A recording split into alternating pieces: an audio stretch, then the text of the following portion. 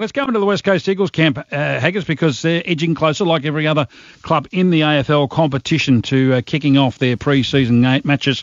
Daniel Pratt, the Eagles backline coach, has been good enough to join us. Hello, Pratty. Morning, guys. How you going? Going extremely well. I suppose everyone's flying and you're looking forward to it all and all of that. We get all the platitudes out of the way early. Yeah, no, you've answered all the standard, taken the standard answers away, so I have to change it up a bit today. Just a fairly broad one straight away, Daniel. Kim Hagdorn here. How close to full strength you reckon you might aim to be for your first pre-season game against Geelong it's about 3 weeks' time? Well, that's a really good question. We've got a few guys who are working through their management with minor surgeries or minor ailments, who are looking on track at the moment to be able to play it sometimes during the JLT series. Mm-hmm. Obviously Nick's not going to play.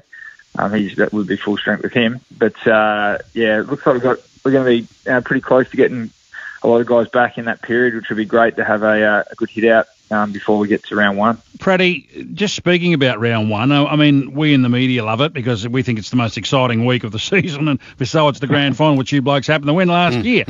But is there an overemphasis within the walls of the Eagles to, hone in on round one? Because there are some guys who just don't want to rush. I mean, it's not paramount that all of them play in round one. No, it's not. There's 22 rounds to qualify for finals, and every game is as important as the next. So, we do look at that. If guys are at a fitness level that we think is good enough to compete at AFL level, whether it's round 1 or round 12 or 15, they play. So we get guys ready to play round 1. If there's some guys who aren't ready, then we'll be able to look at some of the depth we've got and get those guys in. Daniel, there's a whole new sort of degree of uncertainty and enthusiasm all in the same approach with the new rules for 2019.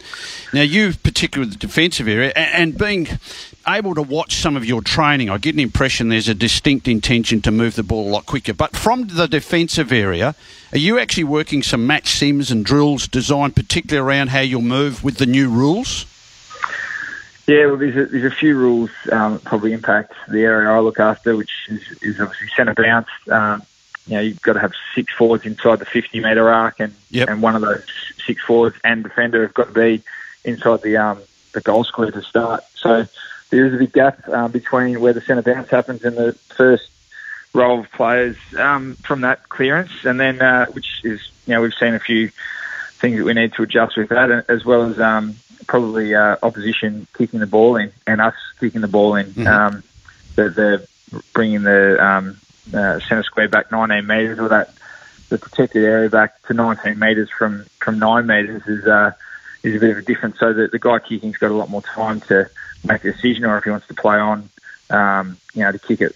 Shannon Hearn can almost get it over the centre circle. Yeah. So if he gets a bit of protection there, so. There's a few things we're looking at in that space, and we've just gone to that phase now where we're trying a few things. And obviously, being on the West Coast, it's a little bit difficult because you don't really get to see what other teams are doing. You can sort of jump down past the training session here and there and see what guys are trying. But we've only got Freo down the road, so there's only 2 of us. But I'm sure we'll see a bit in the JLT pre-season games. So you need to mesh it together, we know that. But it's going to be a little different, isn't it? Because normally clubs from kick-ins used to roll up the ground. Now, what about your midfield? What do you think they'll be doing in this situation when you can play on freely as you can? Yeah, it's interesting. People may think teams may score more. The one thing about kicking out from fullback is if you turn it over by taking a few more risks, you're susceptible of getting scored against as well. So, one risky play that doesn't work out can lead to being real conservative. So, which you often see, even with all ball movement at the start of the season, the scoring does go down because teams don't want to get scored against. But I don't know. We'll just have to wait and see what happens. And we're trying a few things, and I'm sure we'll get a good strategy before round 1. Do you think you'll do away with a designated kick-in exponent? As in one player? Yeah, because, you guys were quite consistent. And you look at some of the statistics over the summer, a lot of clubs had their preferred kick-in expert. Sydney's was Jake Lloyd, Shannon Hearn, you guys, Luke Ryan at Fremantle. Mostly, they took it. Yeah, well, we've got our preferred kickers. Obviously, in fast play, and if there's a score in fast play or behind, whoever's closest at most clubs will just take the kick in. At a set shot, obviously, we had Jetta and Hearn take a lot, but we started to use Duggan towards the back end of the year a bit more, and Shepherd as well. So, we'll still stick with what works for us at the moment, and if we have to adjust, we'll do that kind of track. Pratty, Haggis has been fortunate enough to go down and watch you train on several occasions, as he does. Some of us can't make that for whatever reason, but there's a lot of boys in their second, third and fourth pre-seasons. Who's out of the normal ones, obvious ones, has inspired you and thought, well, geez, this kid's, maybe it might be his turn to break out? We've got a few guys who are starting to look, sharp. We've just started match practice, so we're just starting to see guys get reward for the work they've put in over the break and in the pre-Christmas phase. So, Petrocelli has been going quite well, especially with obviously Lecker leaving the clubs. It's important we replace him. Obviously he's irreplaceable in some ways with his leadership, but he's going well. Waterman's going quite well as well. So they're two guys who have been around for 2 or 3 years, and then Archie's had a couple of really good sessions the last couple of weeks coming over from Port. So we're starting to see some of those guys from underneath, the half forward starting to push through with a few more opportunities, and then we've got guys like Frankie Watson and Rotham and Miedema down back, competing for spots with pretty experienced back six, which is pleasing. You just said something that pricked my ears up. Did you just say you've just had? So this morning you've had a practice match? Oh no! We've been just with our general training. Okay. Train Fraser, and now he's a bit more competitive. Do you anticipate? Yeah, and your fitness levels are always at a premium, but with the new rules, 6 and 6, they have to get into position, less likelihood of constant rotation. Do you anticipate fitness levels will be required to be even more higher this season than other seasons, and fitter and stronger for longer?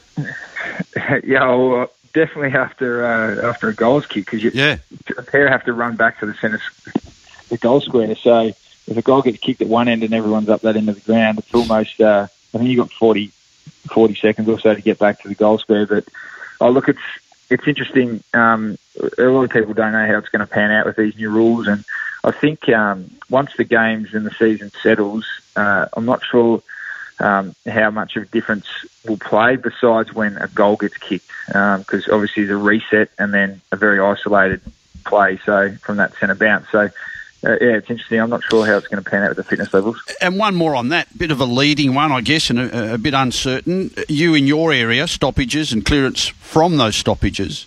What's going to be even more important then with the structures up, and especially the 6, 6 and 6? Ruckman or ground level receivers, initiators, runners, clearances, accurate clearance from those stoppages?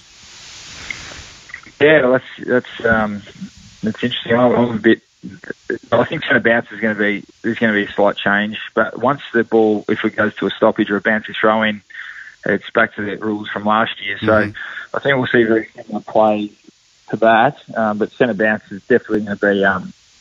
We're going to see some deeper entries, I would say, from those entries, from those clearances. But yeah, it's a lot of people are just waiting to see the JLT games to see where it's all at. You tend to have a rolling forward line. Now with the two boys that have to start in the square, are they likely to be two taller options or 1-on-1, or how have you been working it so far? Oh, we've got a lot of different options we can go to with our forward line. We've got pretty flexible players down there, so we can play talls or smalls deep. It just depends on matchups and what the game looks like for us, and if we've got an advantage or the opposition's got an advantage at CB. So there's so many things to consider for those sort of decisions. One final one from me, Daniel Pratt. Again, a little bit intrusive and help me having seen something, but Jack Darling I saw operating as a key defender early this week in opposition to Oscar Allen. Is there anything in Jack Darling possibly playing a bit of defence, or more so Oscar Allen learning against, your gun key forward? Oh, no, that's, if I say the wrong thing, could confuse a few people here, but no, this was some of our match practice and training drills, forwards playing forwards for a bit, backs playing backs, and obviously, the leadership of guys like him and JK and Cripper, these guys, it's really important that they get to run around with some of our younger players and help them with their leading patterns and things like that, as well as the guys down back. So it's not a defensive. He's not playing down back. He's very handy for us up forward. Mm-hmm. So I think there'd be a few West Coast supporters who would be asking a few questions, I reckon, if he was playing at fullback. But no, just how we do our training drills. Hey, Praddy, we'd love to ask Simo, but we can't, so I'm asking you. The AFLX is on the table. Only 4 players from each club. Are you a little concerned? Have you taken any players off the table who shouldn't be selected or you don't want to be selected? I'm not sure. It's not my area to. I just worry about coaching my boys, so I'm not sure. Any of your boys off the table? To be honest, I would not know. You'd probably have to ask Vaughn or Simo that question. I'm actually not sure what's going on with the AFLX. I've seen the promotion for it, and it looks pretty different concept than previously with the way they're doing it. But I'm not sure what's going on with the AFLX, so you have to ask someone else that question. Will Josh Kennedy play one of your pre-season practice matches heading into round 1?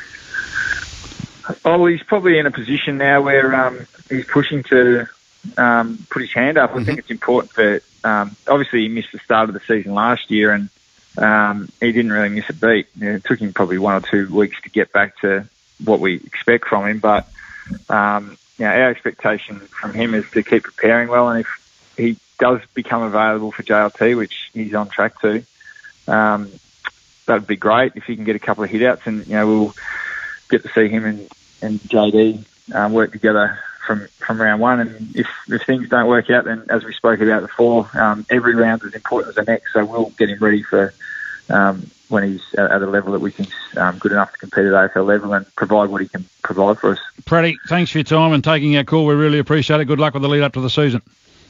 Cheers, boys. Have a good afternoon. See you, Daniel. Daniel Pratt there from the West Coast Eagles. Right.